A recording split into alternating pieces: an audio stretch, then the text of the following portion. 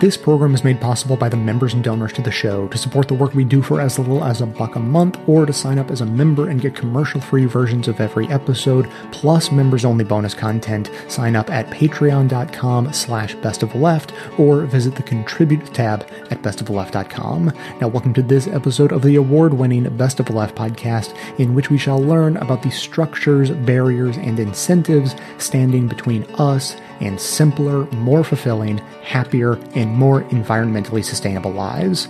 Our clips today come from Sustainable Human on YouTube, Radio Who What Why, A Progressive Faith Sermon, The Minimalists Podcast, The Story of Stuff Project, and a TED Talk by Ari Wallach. And stick around to the very end for my final comments containing a callback to one of my favorite analogies for understanding systems of power, oppression, and privilege, and to explain why something analogous to spandex is your most important tool to fight these systems. You're not going to want to miss that.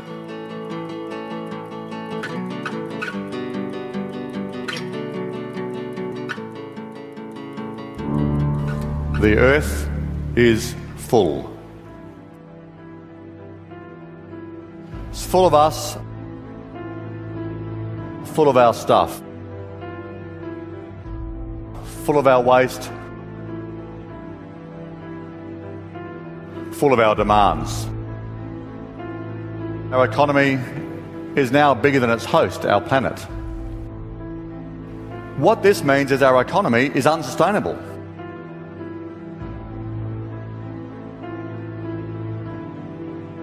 When things aren't sustainable, they stop.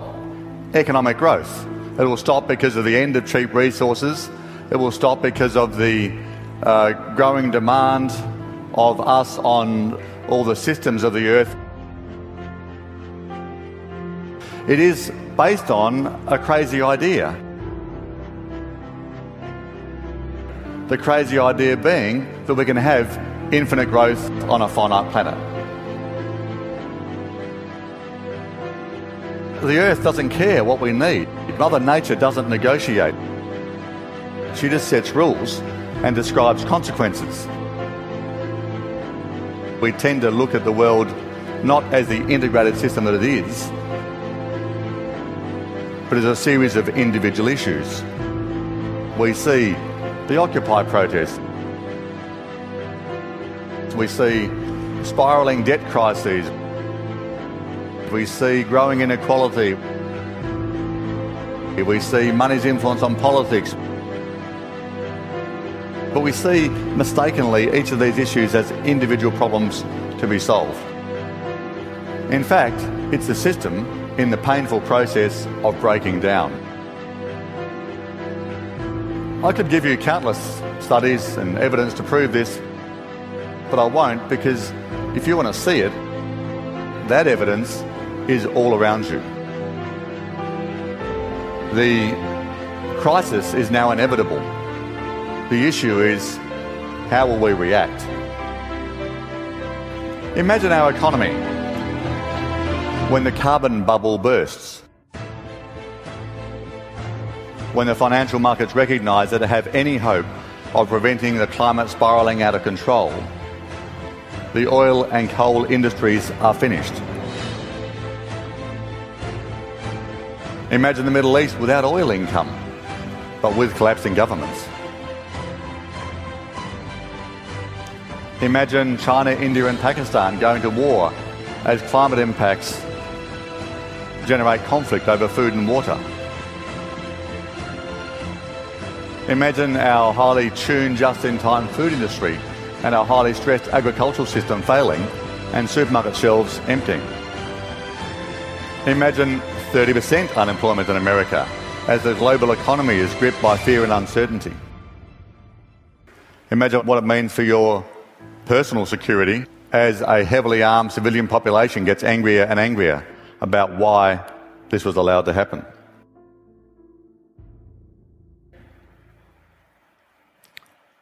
So how do you feel when the lights go out on the global economy in your mind? When your assumptions about the future fade away and something very different emerges? Just take a moment and take a breath and think, what do you feel? When we think about the kind of possibilities I paint, we should feel a bit of fear. We are in danger, all of us, and we've evolved to respond to danger with fear, to motivate a powerful response. We have achieved remarkable things since working out how to grow food some 10,000 years ago. Those people that have faith that humans can solve any problem, that technology is limitless, that markets can be a force for good, are in fact right. The only thing they're missing is that it takes a good crisis to get us going. When we feel fear and we fear loss, we are capable of quite extraordinary things. After the bombing of Pearl Harbor, it just took 4 days for the government to ban the production of civilian cars and to redirect the auto industry. And from there to rationing of food and energy. Think about how a company responds to a bankruptcy threat and how a change that seemed impossible just gets done. Think about how an individual responds to a diagnosis of a life-threatening illness and how lifestyle changes that previously were just too difficult suddenly become relatively easy. We can transform our economy. The only thing we need to change is how we think and how we feel. I know the free market fundamentalists will tell you that more growth, more stuff, and 9 billion people going shopping is the best we can do. They're wrong. Right? We can be more, we can be much more. We can choose this moment of crisis to ask and answer the big questions of society's evolution. Like, what do we want to be when we grow up? When we move past this bumbling adolescence where we think there are no limits and suffer delusions of immortality. Well, it's time to grow up. To be wiser, to be calmer, to be more considered.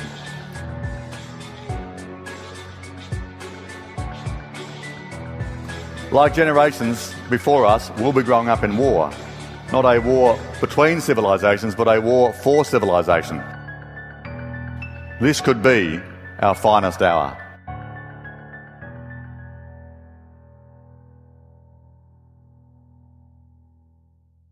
If you go online right now and Google pleasure and happiness, the definitions that you will see there will be almost identical, because we have confused and conflated the two terms to mean virtually the same thing.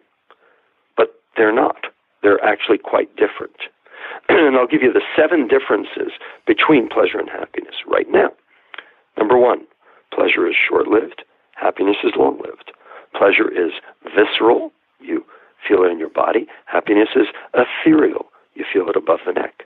Number 3, pleasure is taking. Happiness is giving. Number 4, pleasure is achieved alone.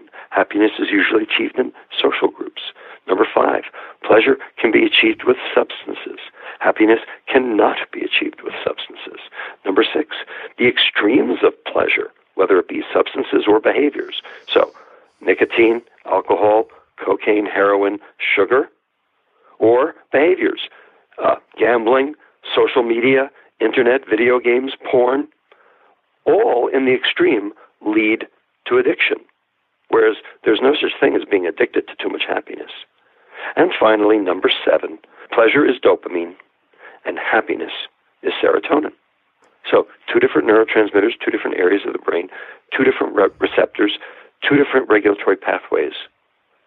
So you say to me, like, who cares? Big deal. They both feel good. I want them both. Well, so pleasure is the feeling, this feels good, I want more. And happiness is, this feels good, I don't want or need any more. So they are not the same. And knowing the difference is super important. What do you see? Now, what do you see as fundamentally different today with respect to the way this is being used to further addict us to things? You know, back in the late 1950s, there was a book by a guy named Vance Packard called The Hidden Persuaders, that talked about the way that marketing was being used. We would refer to it today, you would refer to it today, to sort of hack into our brains. What's different in terms of the way it's being done today, beyond the fact that we understand the mechanism that's at play? Well, you bring up a very good question. What is the difference between marketing and propaganda?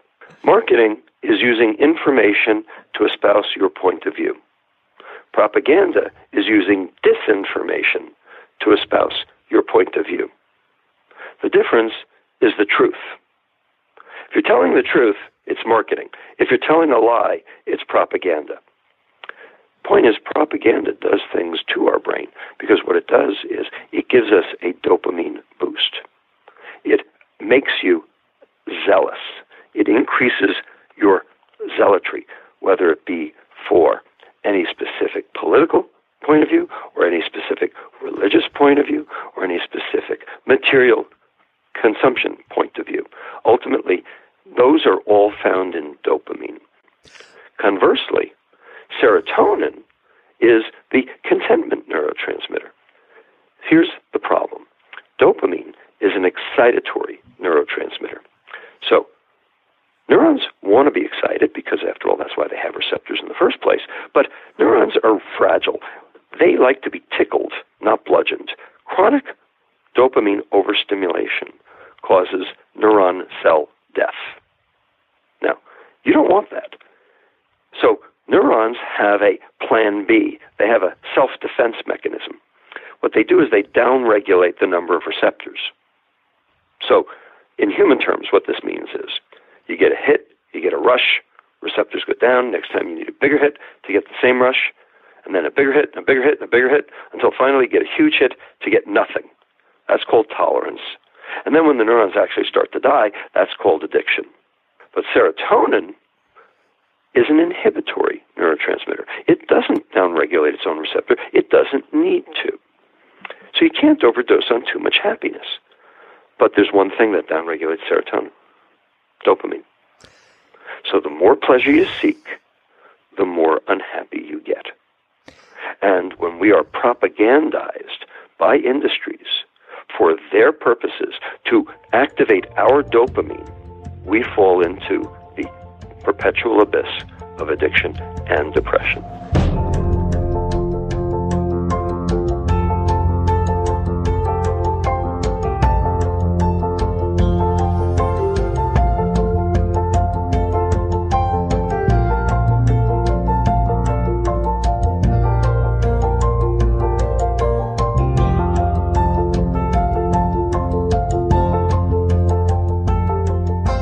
Based on the pastoral work we had been doing over the years, we've been invited to work with a local peace-building organization. Our efforts focused first on supporting the development of a research-based, culturally appropriate training curriculum addressing family conflict and violence, and second, on providing training and services in conflict transformation, nonviolent action, and mindfulness practices. While we were there, we again lived what most Americans would consider a very simple lifestyle, but the context had changed. We had felt it before in our travels to work in other countries, but living in Cambodia stripped away any last illusions we might have had that what we were doing was somehow noble. It's no secret that much of the ecological devastation and human exploitation are hidden from most middle and upper class eyes in the United States. Among the poor, more is revealed, and living among the global poor confronts you with uncomfortable realities. You understand viscerally and not just statistically at just what cost we obtain our favorite clothes, electronics, foods, and other items that fill our time, our homes, our closets, our storage sheds, and even our dreams. We've been back here in Missouri since 2010, and I can affirm that it is challenging to live and work for change here in the direction of a sustainable and just world. Amen. There are many barriers to simple lifestyle changes, and systemic change that moves at an even slower pace, if it moves at all. So I'm sharing all this to emphasize that our decisions have always been and must always be works in progress. Learning to live simply and sustainably, both as individuals and as a society, with attention to social and ecological justice, is a practice that must evolve with our circumstances, with our understanding and abilities, with our convictions and aspirations, with our vision, and with an ever-broadening scope to that vision. It is a practice that must deal honestly with our limitations and with the terrible and heartbreaking truth that I was not born merely into a world of gardens, of abundance and beauty, that my life has also been bound up with the destruction of this earth that I love and of the people who could otherwise be my friends and neighbors. For our actions and for justice to be authentic and effective, they must deal honestly with the ways people, including those of us in the United States, benefit from the environmental destruction and human exploitation around the world, and especially with the ways that white folk have benefited and continue to benefit from the ransacking of the earth's resources and profit from the bodies and blood of fellow human beings. I know it can feel difficult to criticize a system that has brought more comfortable standards of living to many people, and we can quickly become defensive of our own enjoyment of favorite conveniences, pleasures, and luxuries. But that is exactly why we must bring our attention to these issues, because our defensiveness cannot be allowed to shield us from the reality that our consumption has been both unbalanced, creating heaven on earth for the few and varying degrees of hell on earth for the many, and unsustainable, extracting, consuming, polluting, and destroying at a pace that threatens the future of countless species on earth, including us humans. Just how intense has the situation become?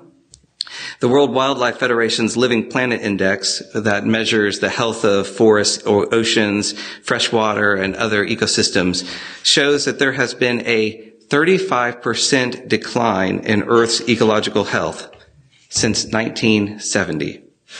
In case you think you misheard that, let me say it again. That has been a 35% decline in the health of the Earth's ecosystems in less than 50 years. As these statistics hint, this decline has just exacerbated a system in which those who are most vulnerable to poverty are also at the most risk to the impacts of environmental decline and destruction. That's why we read from the wisdom lesson this morning, the quotation from Jess Zimmerman, who expressed, you've probably noticed that factories, power plants, and Superfund sites tend to cluster in communities already burdened with social stresses. It's a vicious cycle where being poor means your environment is terrible, and poverty plus the terrible environment makes you more sick, which in turn keeps you poor. It's this terrifying cycle of ecological and social injustice that caused the United Nations Development Program to release a report in 1998 called Consumption for Human Development. Although the numbers have changed, mostly for the worse, the conclusions are still relevant. To quote their report, today's consumption is undermining the environmental resource base. It is exacerbating inequalities, and the dynamics of the consumption, poverty, inequality, environment nexus are accelerating. If the trends continue without change, not with redistributing from high income to low income consumers, not shifting from polluting to cleaner goods and production technologies, not promoting goods that empower poor producers, not shifting priority from consumption for conspicuous display to meeting basic needs, today's problems of consumptions and human development will worsen. But this isn't news, is it? I think it's a truism by now that we are using up the earth at an alarming rate. According to the 2014 report by the National Geographic's Greendex, we know it. The percentage of consumers around the world who say they are concerned about environmental problems has been rising 5% from a 2012 survey, now at 61% of the population. We know this has happened. Further, since tracking began in 2008, sustainable consumer behavior has increased in nearly every country, suggesting consumer behavior across the world is improving, albeit slowly. But the survey also revealed how stuck some consumers are. They wrote, more and more consumers are embracing local and organic foods and lightening their environmental footprint in the food category. Nearly all consumers believe that we need to change the way we produce and consume food in order to feed a growing population. And yet many say that it is very important to know how and where their food is produced. Yet, relatively few people report that they do. Can you guess where the biggest sticking point is? The consumer behaviors in the United States still ranked as the least sustainable of all countries surveyed since the inception of the Green Dex. A 2012 reflection by Earth Talk and Scientific American noted that people living in the United States create 13 times as much ecological damage over the course of a lifetime than a person in Brazil, drain as many resources as 35 people in India, and consume 53 times more goods and services than someone from China. For this to happen, the growth rate of our consumption has had to outpace the growth of our population, and that is exactly what's happened. Between 1900 and 1989, the United States population tripled, while its use of raw materials grew by a factor of 17. With less than 5% of the world's population, the United States uses 1/3 of the world's paper, 1/4 of the world's oil, 23% of the coal, 27% of the aluminum, and 19% of the copper. So if we want to live full, comfortable, beautiful human lives, and we want that kind of life to be available to everyone, we must move our culture from an orientation around conspicuous consumption to grateful contentment. And yet we are stuck in socioeconomic systems that assume that unlimited growth and insatiable consumption are virtues and that resist oversight of the impacts they create. Why is this so? Why is it so hard to make a dent in this problem? Our second wisdom lesson this morning came from Walter Wink's reflections in his book, Engaging the Powers, Discernment and Resistance in a World of Domination. I'm going to read it again. The pain of living a life so alienated from what is natural and pleasurable exacts a psychic cost, numbing. Most of us, winners and losers alike, are profoundly unable to grasp the severity of our loss. Numbness, in turn, produces amnesia about what a fully human life could be like, and even a fear of remembering. We internalize the ethic of productivity, the constraints of patriarchy, the imperative of success, the drivenness of modern life, the obligations of machismo, the laws that prevent our achieving for ourselves what the powerful achieve at our expense. We become complicit. And so we leave unopposed the world that injures us, restructuring ourselves to appease the powers we depend on. To achieve peace with the world, we declare war on ourselves. Learning the art of simplicity is not easy, and I don't want to make it sound as if it is. Stressors in modern life often come one right after another, especially for the poor. But we have to start somewhere if we want to build momentum that can provide space for all of us to thrive, live, and enjoy life. So as usual, I'm speaking first to those who have privilege, who have allowed marginalized communities to bear the burden both of suffering the ill effects of our insatiable consumption and the burden of acting for change to confront and change those patterns of consumption. We must proceed with the realization that a move toward simplicity and sustainability doesn't make us especially virtuous. We are simply rising to the level of basic human decency, recognizing that it's not sustainable, ethical, wise, or compassionate for our well-being to come at the cost of the well-being of others or at the cost of the earth. Because this is not about blame or guilt, but about honesty, responsibility, and mutual care and kindness. But we must also proceed with awareness of the easy ways we can become stuck. For example, if we're really paying attention to our lifestyles, we'll realize that these unjust systems are very skilled at absorbing the impacts of our individual decisions. It can easily feel like and even be an exercise in futility. Whether intentional or not, unjust systems thrive on those feelings. Injustice benefits when in our frustration and exhaustion, of never being able to accomplish enough, we break down into a cycle of despair, asking, why bother? Alternately, we can become obsessed with our lifestyle choices, losing awareness and concern for the larger issues at stake. If we want to enact true and lasting change, we must keep our personal choices in dialogue with our communities and our world, so that our choices become gateways to understanding and to action. This is why I consider these choices to be part of my reflective and spiritual practices, part of the praxis by which I can continuously learn from the world, act upon that learning, and then reflect, learn, and act again. All I can offer this morning are some of the principles that guide our own reflections and actions. And it would begin with doing less. consuming less, buying less, eating less, using electronics less, driving less. By doing less, we immediately lessen our burden on the environment, while we also open up space and time in our lives for learning, reflecting, and acting in new ways. For me, this has evolved into having habits like buying used goods whenever I can, eating a vegetarian diet, focusing on hobbies and volunteer activities that are free and that bring me into relationship with other people. Second, do something slowly and mindfully each day. Be present and attentive with something or someone every single day. Simplicity requires skills in living intentionally, carefully, attentively, even lovingly. Often we're in such a rush to get through the little routines of life that we forget that life is actually made up of those moments. For me, this includes keeping a meditation practice, as well as doing normal things mindfully and with my full attention, whether it's drinking tea or brushing my teeth or playing a board game. And all these things, I remember that the world we envision, the world where true peace and justice is the norm and not the exception, will still be filled with these moments.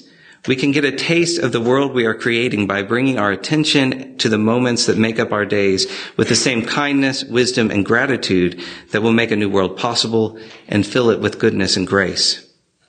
Third, learn about what you consume so you can make conscious and intentional decisions about how to consume. Pick one thing a week or one thing a month or one big purchase you might make and find out answers to simple questions. Where does it come from? What are the human and environmental impacts? What business practices ease or exacerbate these impacts? How are the people who do the work treated? How much do they get paid? What differences are there between different companies? What would it take to do this or make this myself? Let the answers sink into your mind and into your decisions. For me, this inevitably loops back to buying less.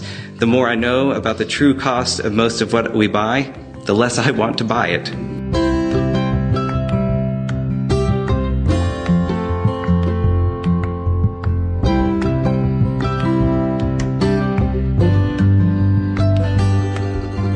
In terms of fighting climate change, one of the most effective pieces of low-hanging fruit to start our shift to a renewable energy future is to sign up for renewable energy in our homes and offices. Depending on where you live, renewable energy may even be cheaper than that of old fossil fuel sources, and of course, you only have to sign up once and reap the rewards effortlessly, indefinitely. To sign up, just visit cleanchoiceenergy.com/best. If they don't service your area now, they have plans to come your way soon. So don't wait. There's nothing stopping you from signing up to use renewable energy right now, and it's easier than you may think. Again, visit cleanchoiceenergy.com/best to get started. When it comes to energy, now you have a choice.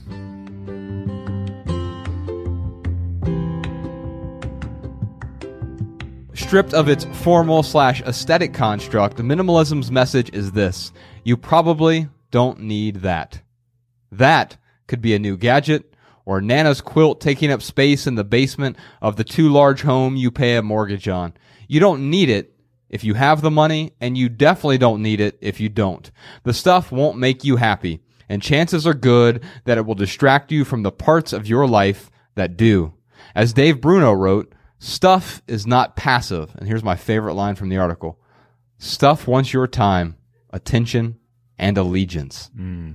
I think that's really important. Our stuff wants our time. It wants our attention. It wants our allegiance. But you know it as well as I do. Life is more important than the things we accumulate. The guys behind the movie, that's us. Yeah, that is us. The guys behind the... Hey, we're those guys. Alludes... The guys behind the movie that the writer alludes to, Joshua Fields Millburn and Ryan Nicodemus, a.k.a. The Minimalists, both come from dirt poor homes. We were broke. This is a quote, I think, from me. We were broke, dead broke, food stamps and WIC and various other forms of intermittent government assistance, Joshua Fields Millburn said. Their respective origin stories involve a pursuit and eventual attainment of money and material wealth. By age 19, I was making over $50,000 a year, twice as much as I'd ever seen Mom bring home, but I was spending even more, racking up credit card debt. I obviously needed the 3 M's in my life. Make more money, Millburn said. He and Nicodemus traveled the well-trodden path toward happiness via professional advancement, leading to increased stories of stuff and increased overhead, debt, and stress. And they also found out that that path led nowhere. Something, incidentally, the Times documented a few years ago in the op-ed piece, Living with Less, a Lot Less, by Graham Hill, who was also on our documentary. While the devotees of Marie Kondo might suggest minimalism is a patrician dalliance, there are plenty of people like Milburn and Nicodemus who came from modest means, people who arrive at minimalism after bottoming out on the pursuit of actualization through accumulation. And then he put this photo in here. You got to see it, Ryan. It's an Onion cover. It says the top 10 products to battle consumerism. Oh, wow. And that's where we always have to be, skeptical, right? The Onion is fake news, just for those who aren't aware of. Yeah. I thought it was alternative news.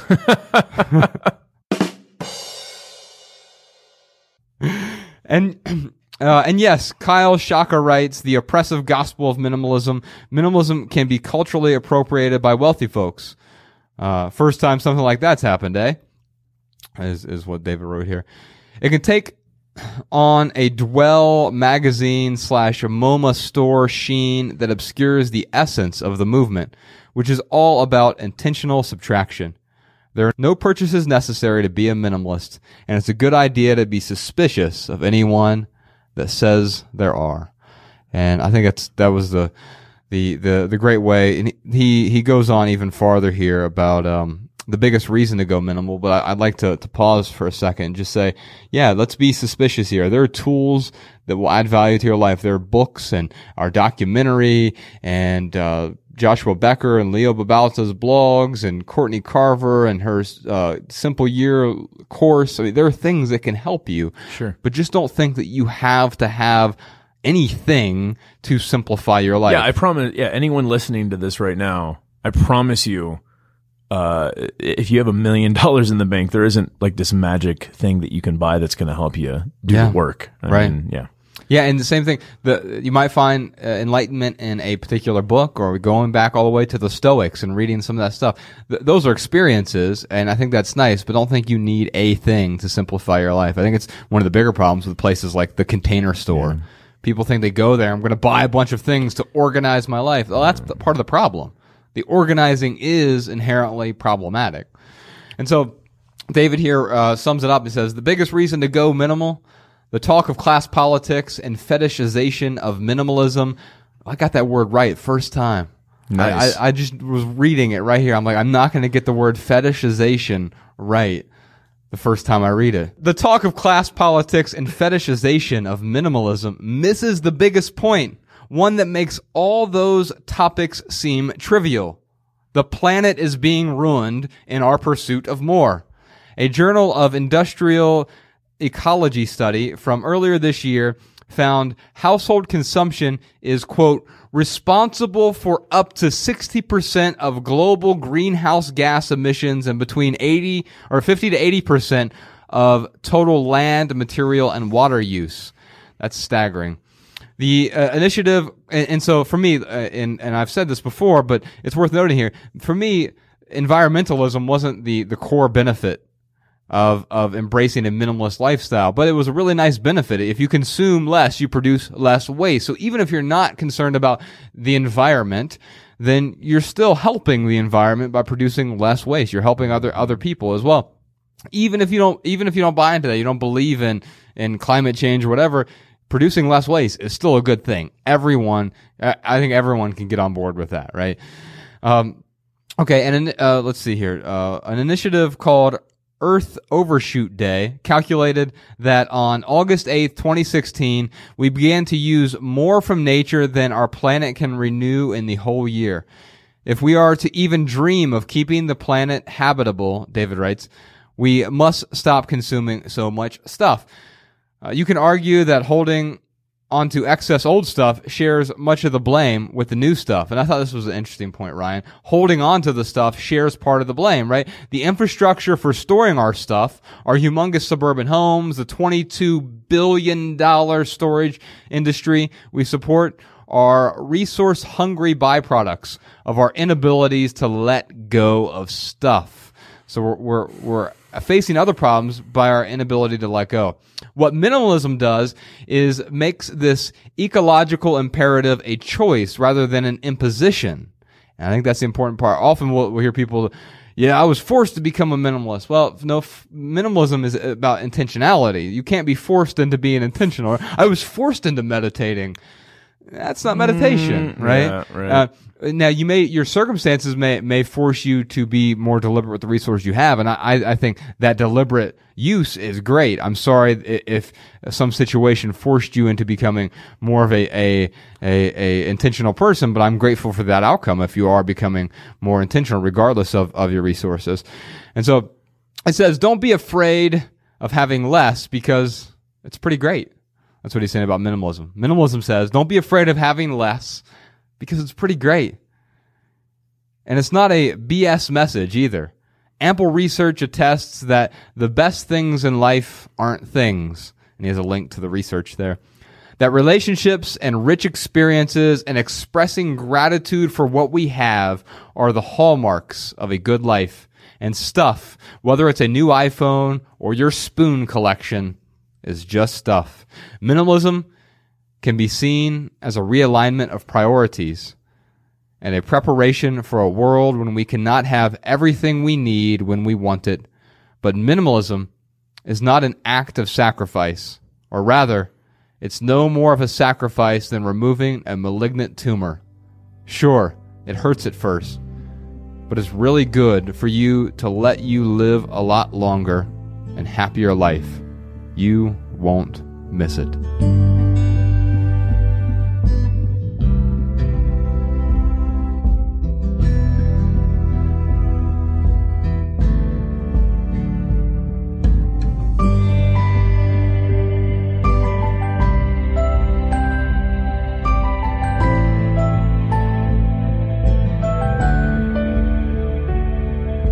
Do you have one of these? Of course not. This thing is 5 years old. Now everyone's got one of these. Can you imagine how much genius and focus it took to turn a music player into a handheld computer phone GPS remote control for everything in life in just 5 years? Seriously, the thousands of people who made this thing had to solve thousands of problems that literally could not have been solved 5 years ago. That's what people can do when they're motivated to find solutions to problems. But the problems we've been busy solving are not the problems that most need solving. So much focus has gone into faster, cheaper, newer that we've actually lost ground on things like safer, healthier, and more fair. It's as if we're getting better and better at playing the wrong game. And in many ways, this system is a lot like a game, but with very high stakes. Just like a game, our economy was designed by people to get everyone to play by certain rules. And like a game, it comes with instructions telling us what the goal is. Think about the last time you played a new game. Remember? The first thing you did was find out what it means to win, and that guides every decision you make along the way. So naturally, the solutions most people are working on pursue this game's simple goal, and that goal is more. More money being spent, more roads being built, more malls being opened, more stuff. That's what economists call growth. So we take all the money spent on stuff that makes life better, and all the money spent on stuff that makes life worse, and we add it together into one big number called GDP. We're told that a bigger GDP means we're winning. So it's the number that thousands of rules and laws are designed to increase. But there's a big difference between more kids in school or more kids in jail, more windmills or more coal-fired power plants, more super efficient public trains or more gas wasted in traffic jams. Duh! But in this game of more, they're counted the same. Now, we can't change a game this dumb one rule or one player at a time. The problem is the goal itself. We need solutions that change that. What if we built this game around the goal of better?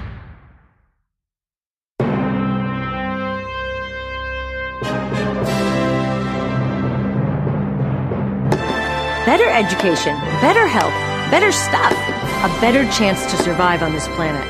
That's what we all want, right? So shouldn't that be what winning means? Changing the goal of the entire economy is a huge task. Of course, we can't do it all at once. But when we focus on game-changing solutions, we gradually make it possible for a new game to be played.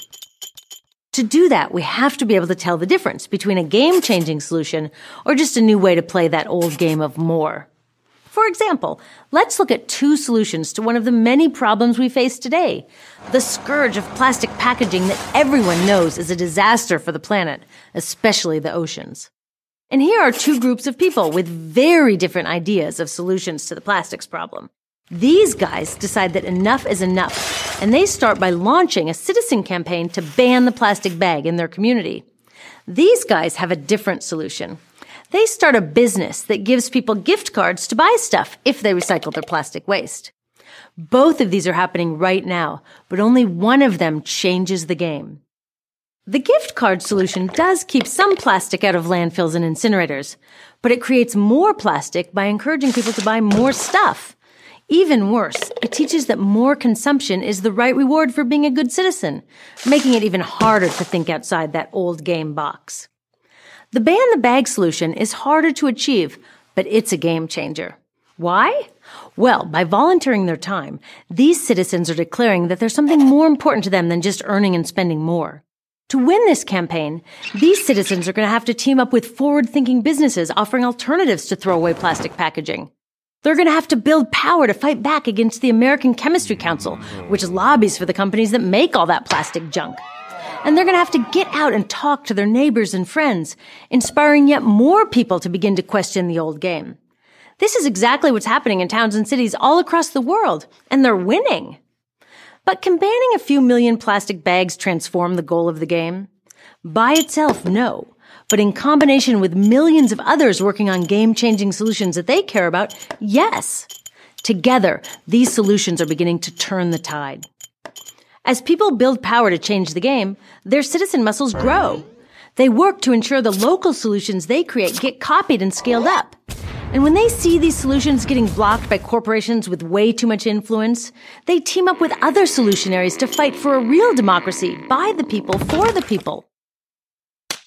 Gift cards will never do that, but thousands of citizen campaigns can. Whenever I'm asked to join in on a solution, I want to know if it's transformational. Will it change the goal? To figure it out, I use the word goal. I want to know that it, G, gives people more power, taking power back from corporations to build democracy. O, opens people's eyes to the truth that once basic needs are met, happiness and well-being don't come from buying more stuff, but from our communities, our health, and a sense of purpose. A, accounts for all the costs it creates, including the toll it takes on people and the planet. In other words, it internalizes costs instead of externalizing them, as most businesses do today.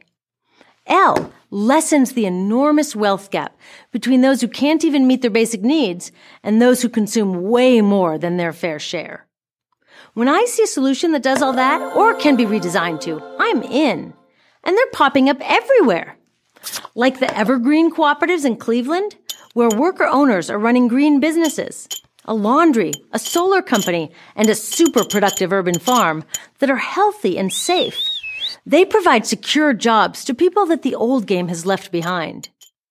We all know we need to get businesses out of our democracy, but cooperatives go even further and bring democracy into the businesses. Sustainable, democratic, and equitable, that's a game changer. Or in Caponori, a town in Italy where local citizens, working with businesses and governments, are not just seeking to manage waste better, but they're questioning the very inevitability of waste. They're promoting solutions to waste, not with expensive techno fixes, but by working together as a community to reclaim compost for the soil, to find reusable substitutes for disposable products, and then to put discarded material to good use. They've already reduced some waste streams by 82% while creating jobs and building social fabric. And how about the new trend of collaborative consumption, formerly known as sharing? Sharing may sound like the theme of a Barney song, but think about it. It's a huge challenge to the old game. It gets us off the treadmill of more, conserves resources, gives people access to stuff they otherwise couldn't afford, and builds community. What's it look like? Bike share programs in major cities. Online platforms that let us share everything from our cars to our homes to camping gear. In my town, the public library system lends out tools. There's just no reason that every house needs its own power drill, creme brulee torch, scanner, wheelbarrow, bike pump when we can share. As transformational solutions like these gain traction, we will reach a tipping point if we keep focused on the new goal of better. Without a new goal, all the work we're doing to build a better future will be A, not enough, and B, really hard. Too much genius and focus will continue to go to solving problems like iPhone battery life, while the problems that threaten human life spin out of control.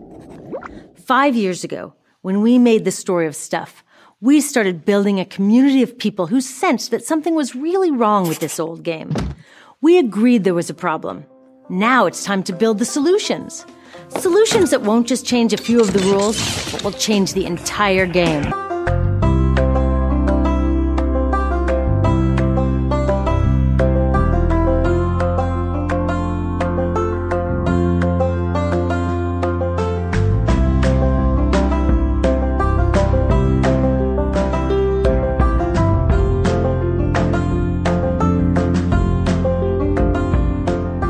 So I've been futuring, which is a term I made up, about 3 seconds ago. I've been futuring for about 20 years. And when I first started, I would sit down with people and I'd say, hey, let's talk 10, 20 years out. And they say, great. And I've been seeing that time horizon get shorter and shorter and shorter. So much so that I met with a CEO 2 months ago and I said, look, we started our initial conversation. He goes, I love what you do. I want to talk about the next 6 months.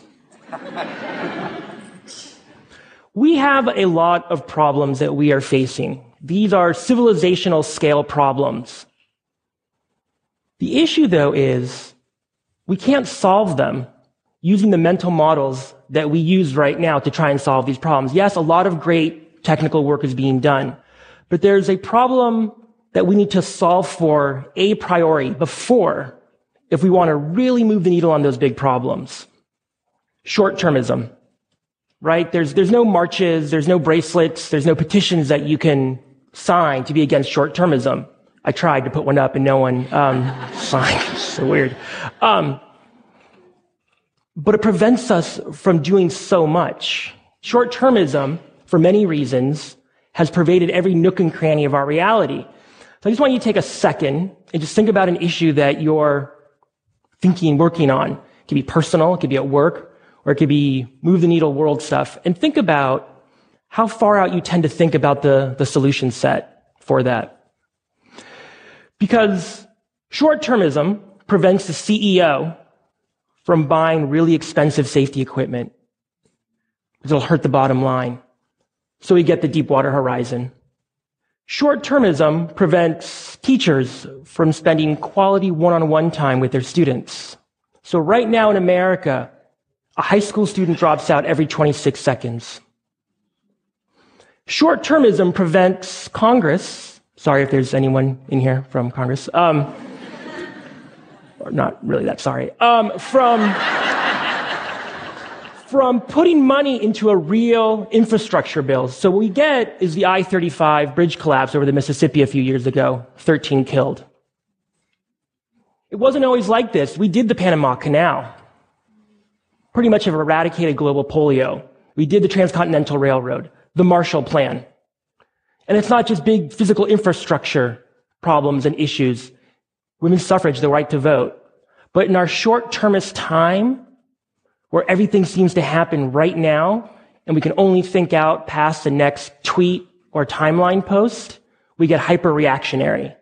So what do? We take people who are fleeing their war-torn country, and we go after them. We take low-level drug offenders and we put them away for life. And then we build McMansions without even thinking about how people are going to get between them and their job. It's a quick buck. Now, the reality is for a lot of these problems, there are some technical fixes, a lot of them. I call these technical fixes sandbag strategies, right? So you know there's a storm coming, the levee is broken, no one's putting any money into it.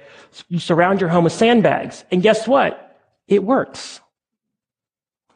The storm goes away, the water level goes down, you get rid of the sandbags. And you do this storm after storm after storm. And here's the insidious thing. A sandbag strategy can get you reelected. A sandbag strategy can help you make your quarterly numbers. Now, if we want to move forward into a different future than the one we have right now, because I don't think we've hit, 2016 is not peak civilization. I think there's some more we can do. But my argument is that unless we shift our mental models and our mental maps on how we think about the short, it's not going to happen. And so what I've developed is something called LongPath, and it's a practice. And LongPath isn't a kind of a one-and-done exercise. I'm sure everyone here at some point has done an off-site with a lot of Post-it notes and whiteboards, and you do a long, I was laughing, and you do, no offense to the consultants in here who do that, and you do a long-term plan, and then 2 weeks later, everyone forgets about it. Right? Or a week later. I mean, if you're lucky, 3 months. It's a practice because it's not necessarily a thing that you do. It's a process where you have to revisit different ways of thinking for every major decision that you're working on. So I'm going to go through those 3 ways of thinking. So the first, transgenerational thinking. I love the philosophers, Plato, Socrates, Habermas, Heidegger. I was raised on them. But they all did one thing that didn't actually seem like a big deal until I really started kind of looking into this. And they all took, as a unit of measure for their entire reality of what it meant to be virtuous and good, the single lifespan, from birth to death. But here's the problem with these issues. They stack up on top of us, but because the only way we know how to do something good in the world is if we do it between our birth and our death. That's what we're programmed to do. If you go to the self-help section in any bookstore, it's all about you, which is great, unless you're dealing with some of these major issues. And so with transgenerational thinking, which is really kind of transgenerational ethics, you're able to expand how you think about these problems. What is your role in helping to solve them? Now, this isn't something that just has to be done at the Security Council chamber. It's something that you can do in a very kind of personal way. So every once in a while, if I'm lucky, my wife and I like to go out to dinner. And we have 3 children under the age of 7. So you can imagine it's a very peaceful, quiet meal. So we sit down and like literally all I want to do is just like eat and chill, right? And my kids have a completely and totally different idea of what we're going to be doing. And so my first idea is my sandbag strategy, right? It's to go into my pocket and take out the iPhone and give them Frozen or some other best-selling game thing. And then I stop and I have to kind of put, because I'm doing this, I have to put on this transgenerational thinking cap. I don't do this in the restaurant because it'd be bizarre, but I have to, I did it once and that's how I learned it was bizarre. And you have to kind of think, okay, I can do this, but what is this teaching them? So what does it mean if I actually bring some paper or engage with them in conversation? It's hard. It's not easy. And I'm making this very personal. It's actually more traumatic than some of the big issues that I work on in the world, is entertaining my kids at dinner. But what it does is it connects them here in the present with me, but it also, and this is the crux of transgenerational thinking and ethics, it sets them up to how they're going to interact with their kids and their kids and their kids. Second, future thinking. When we think about the future, 10, 15 years out, give me a vision of what the future is. You don't have to give it to me, but think it in your head. And what you're probably going to see is the dominant cultural lens that dominates our thinking about the future right now. Technology.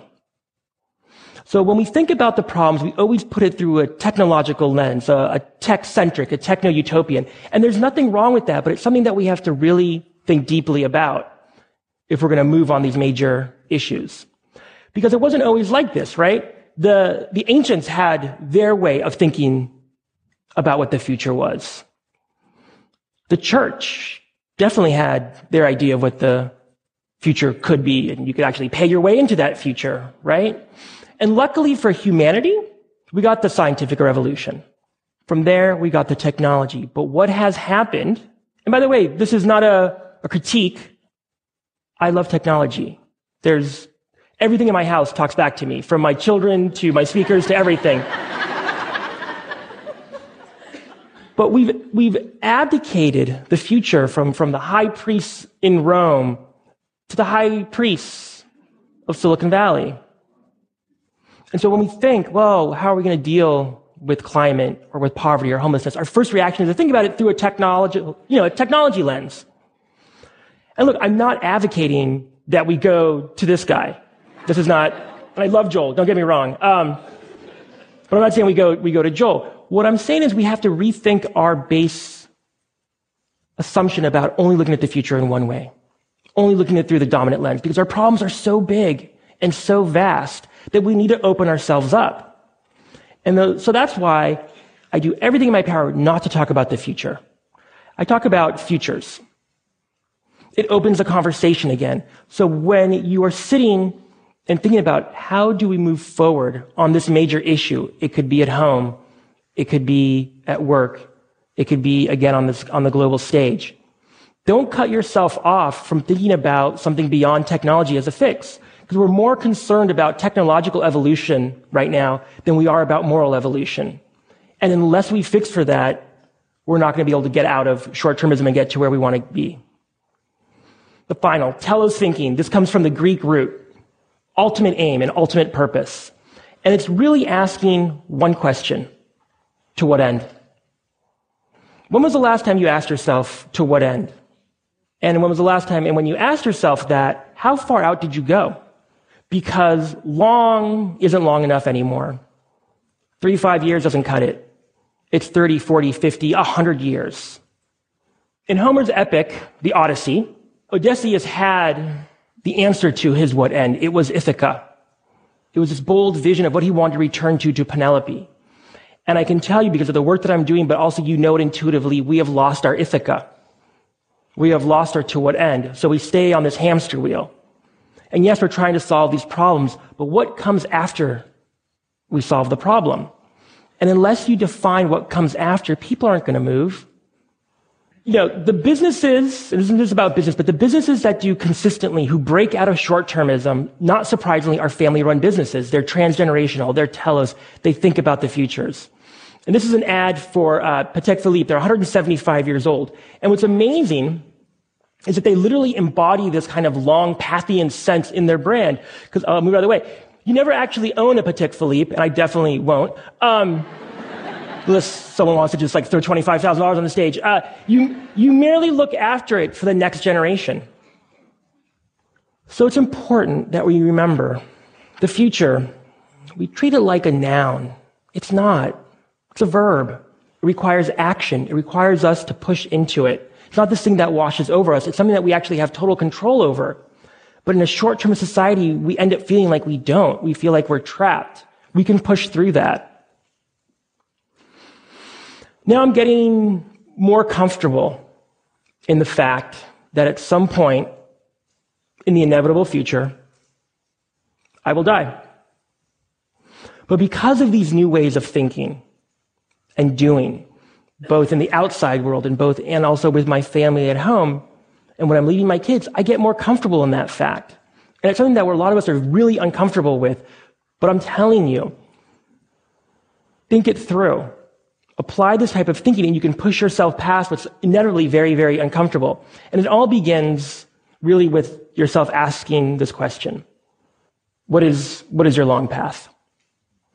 But I ask you, when you ask yourself that, now or tonight or behind the steering wheel or in the boardroom or the situation room, push past the long path. What's my long path the next 3 years or 5 years? Try and push past your own life if you can, because it makes you do things a little bit bigger than you thought were possible. Yes, we have huge, huge problems out there. With this process, with this thinking, I think we can make a difference. I think you can make a difference, and I believe in you guys.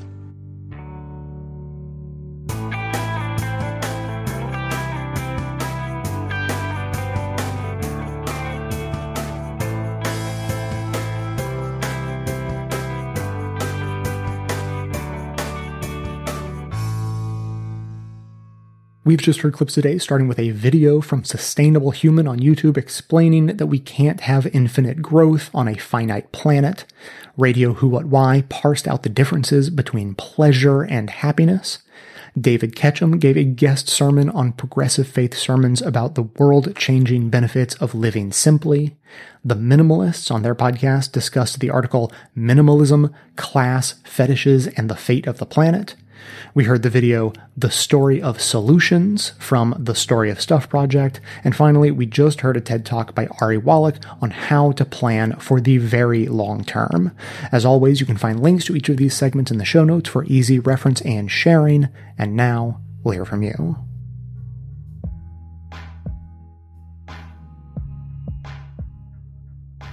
Hello, Jay.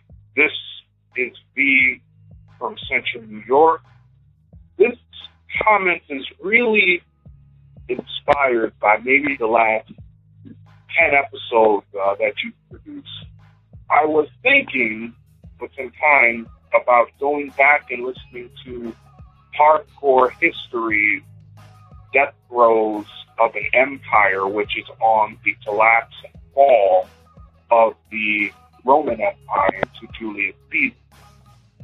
And when I went back to look for it, I remembered actually that I discovered the series, which is a total of 5 episodes.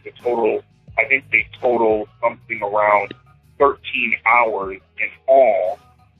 But I discovered the series on your show in, I want to say, the latter part of 2010, maybe the beginning of 2011. And quickly learned to love Hardcore History with Dan Carlin. So I wanted to remind the listener that as we are going through what we are going through with Donald Trump, that this may be something that they want to refer to. Again, it's called Death Throes of an Empire, and it's from Hardcore History with Dan Carlin. Thank you very much.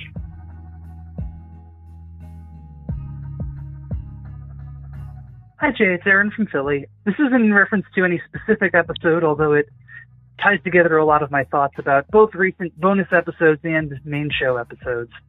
It's just an analogy I wanted to share about how I think about the trouble that we're in the United States in terms of just government and probably culture and a lot of other things. You know, we're stuck with a Second Amendment that doesn't serve any rational purpose in the modern world, if it arguably ever served one, and you know, stuck with things like the Electoral College and the malapportionment of representation that goes back to, you know, trying to coddle the delicate feelings of slave owners back in the late 18th century and so forth. And you know, if you look around at even other countries whose constitutions we wrote after World War II, we didn't give them our form of government, and I think there's a reason for that.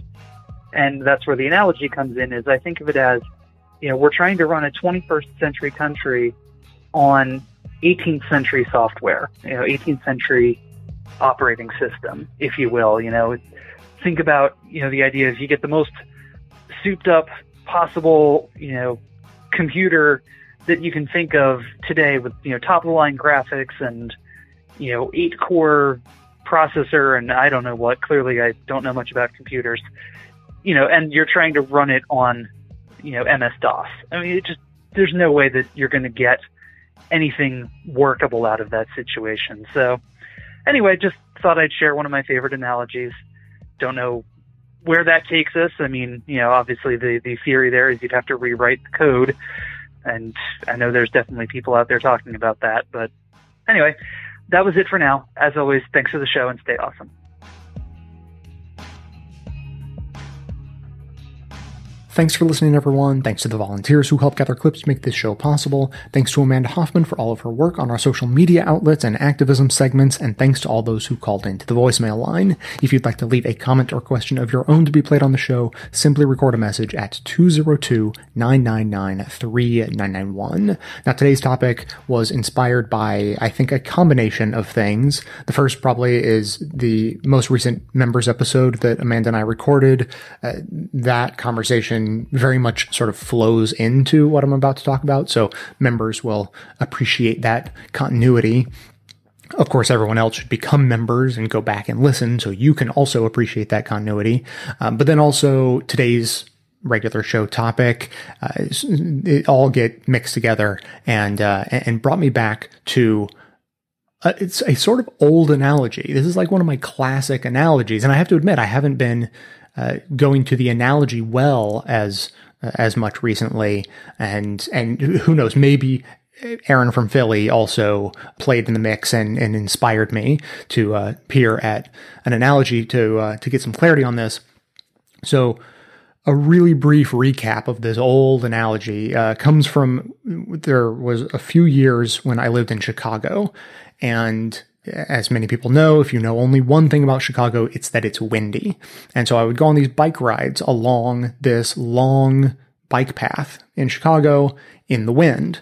And if you were to ask Google Maps, how long does it take to ride a bike from where I started to where I ended, it would say an hour. But it was usually wrong. Definitely if it was windy, it was going to be wrong, because on the way down, it took an hour and 15 minutes. And on the way back, it only took 45 minutes. Because that's how strong of an influence the wind was. It worked against me on the way down and was absolutely brutal, slowed me down a lot. And on the way back, I had this wind at my back that just made me feel like I was flying without any effort. And the interesting thing about when you have the wind at your back is that you can't feel it. The moment you have the wind at your back, it feels like the air is still because you are traveling at the same speed as the air. So many years ago, as you might expect, I was having conversations about race and privilege and those sorts of things. I was trying to explain that concept through this analogy and said that wind in Chicago is analogous to the way privilege and oppression work differently on different people. Sometimes people have the wind blowing in their face and it's working against them. And usually they know it. They can feel that wind and they know it's working against them. Other people who have the wind at their back, I think very logically can't feel it at all. They have no idea it's there, have no idea that it's helping them along.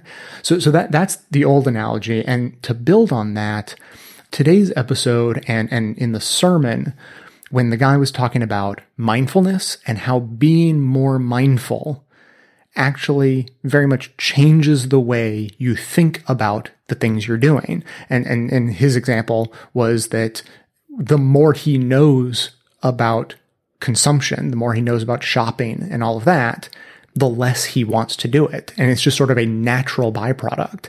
And it's sort of a way of lessening the way those systemic forces impact you. So if you had no idea about any of the backstory, about any kind of shopping or basically anything we learned in today's show, if you didn't know any of that stuff, well, then you would be forgiven for being massively, massively influenced by marketing tactics that are targeted to influence you to think one way versus another.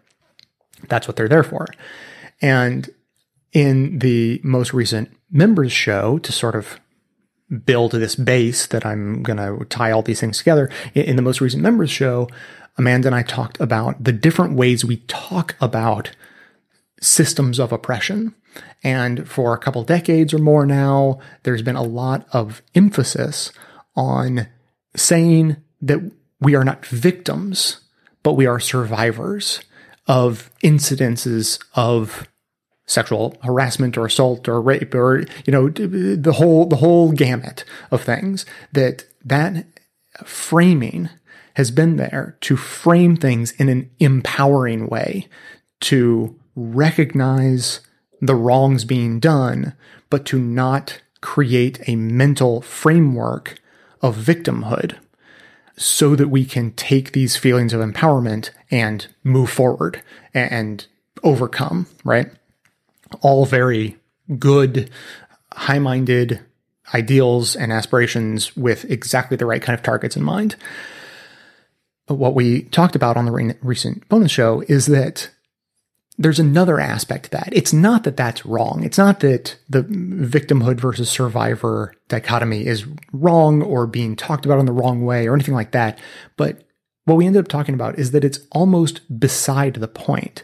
There might be another mental framework that's more important than thinking of oneself as a victim versus a survivor. The other framework is whether or not you see the systemic forces at play or you don't. So in instances of sexism or sexual assault and rape and all of that, you may see an instance of harassment or abuse as just that, as an instance. Or you could see it as one moment in a long string of moments that create a system.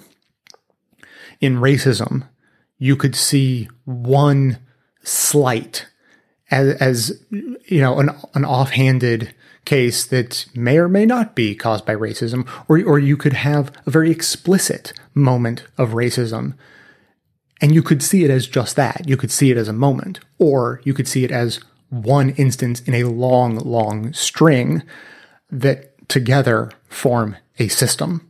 This is what we mean when we say systems of oppression.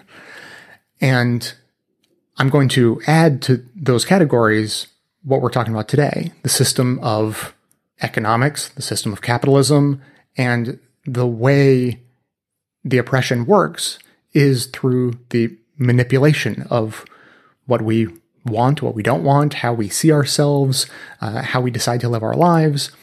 If you can even stretch your mind far enough to imagine what life would be like, who you would be as a person, if there was some sort of theoretical, perfectly neutral world where there was no sexism, there was no racism, there was no ageism, there was no ableism, there was no capitalism, there was no marketing, there was none of this, then who would you be at your core? What would you be if you didn't have these types of outside influences? And there are two choices. You can say either I would be exactly the same person I am now, and I think only a fool would say that. And the other option is to recognize that you would be somehow different. And if you recognize that you would be somehow different, then there is no escaping the fact that you're admitting that these systemic influences have changed you. And I point this out because some people like to point out, whether they believe it or whether they're being contrarian or whatever, they try to ignore the system. They try to claim that instances of sexism are only instances. They try to claim that instances of racism are only instances. And they even go so far as to say that you should not be influenced by marketing. And I think that only a person at the height of ignorance would come to that conclusion. And now to bring this back to my cycling analogy and tie this all together. So in the analogy, the wind is the external influence. That's the system at work. If you're fighting against the wind, you're being oppressed by the system. If you are riding with the wind and it's actually aiding you, then you're being privileged by the system. And up to this point, the vast majority of the conversations being had have been about, on one hand, pointing out those privileges, trying to shake people and get them to recognize that these privileges exist. And on the other hand, it's the survivor versus victim question and framing it in one of those two ways. And the fear is that if you see yourself as a victim, that you will crumble, that you will feel helpless and not be able to fight back. Whereas if you see yourself as a survivor, you may be able to fight back. And what I think is more important than even that is, however you want to frame it, the most important thing is to recognize that it is a system at play, because that is the only thing that really gives you power. If you decide that you are a survivor of sexual assault, for instance, that's a step in the right direction. But if you don't see sexual assault as part of a system, then you may have the drive to overcome, but you don't have the tools. You don't actually have the information you need to fight back in the way the fight needs to be waged. And to bring it back to today's topic, if you were to see consumerism and the unhappiness that stems from that as an individual fight for each of us to wage on our own, well, yeah, you may be better off. You may be able to fight that fight and overcome it, and you can reduce your consumption and increase your savings rate and have less stress and have less stuff and have a smaller place to live and be happier and more content with less, which makes you more secure in a whole variety of ways. That might work for one person, but I would posit that if you don't see it as a system, if you don't see that fight as part of a system, then you're not going to be able to help with the fight in the way it needs to be waged. So in the end, the conclusion of the analogy is not that much different from the first time I said it. The point is that the system of influence is invisible. The wind is invisible, but you can feel it, and it makes an enormous impact. But to add on to that slightly, what I was doing before was just emphasizing the need to recognize the system for what it is and how it works and how it influences you.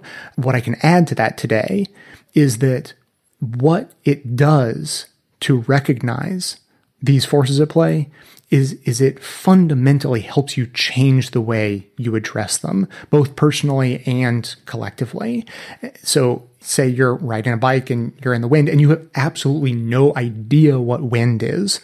Think how frustrating it would be to be riding into the wind and have no idea what's holding you back and not understanding why you're struggling so much. To recognize what it is, it does two things. One, it changes your mental framework for the situation you're in. And that can make you feel better all by itself. You don't have to do anything differently, but to see it as something fundamentally different changes the way you see yourself in relation to your circumstances. But it does a second thing as well. It empowers you to make changes, again, both individually and as part of a collective, to address the scenario. And unfortunately, this I can't help but have this analogy veer off into spandex, because that's why cyclists wear spandex. They know the wind is out there. They know they're going to be riding through it. If they just stopped at knowing that the wind was out there and just had that be like mentally helpful for them to know what was holding them back, but they still wore baggy clothes, I guess that's a little helpful mentally, but it doesn't actually help you get through the wind any better. But when you know what the problem is and you wear spandex and aerodynamic clothes, and you design your bike to be aerodynamic, it actually helps you in a concrete way. So unfortunately, we now have to think of all of the social justice advocates out there fighting against system of oppression as all wearing the analogous version of spandex. But that's the point, is that to understand the systems is to begin to understand how to address them. When you're a cyclist, you adjust to the wind by wearing spandex. When you're a social justice activist or just a person trying to make it through life, you have to understand the systems that you are working within and adjust to them in an analogous way. And to me, knowing that is the most important mental framing we can have. If you have thoughts on this, I would love to hear them. Comment line, as always, 202-999-3991. That's going to be it for today. Thanks to everyone for listening. Thanks to those who support the show by becoming a member or making donations of any size at patreon.com/bestofleft. That is absolutely how the program survives. Of course, everyone can support the show just by telling everyone you know about it and leaving us glowing reviews on iTunes and Facebook if you haven't deleted your account yet, to help others find the show. You can also help us in our mission to aggregate and amplify the best progressive media by joining up with us on Facebook and Twitter and sharing all of the great content we're putting out there. And for details on the show itself, including links to all of the sources and music used in this and every episode, all that information can always be found in the show notes on the blog. So coming to you from far outside the conventional wisdom of Washington, D.C., my name is Jay, and this has been the Best of the Left podcast, coming to you every Tuesday and Friday, thanks entirely to the members and donors to the show from bestoftheleft.com.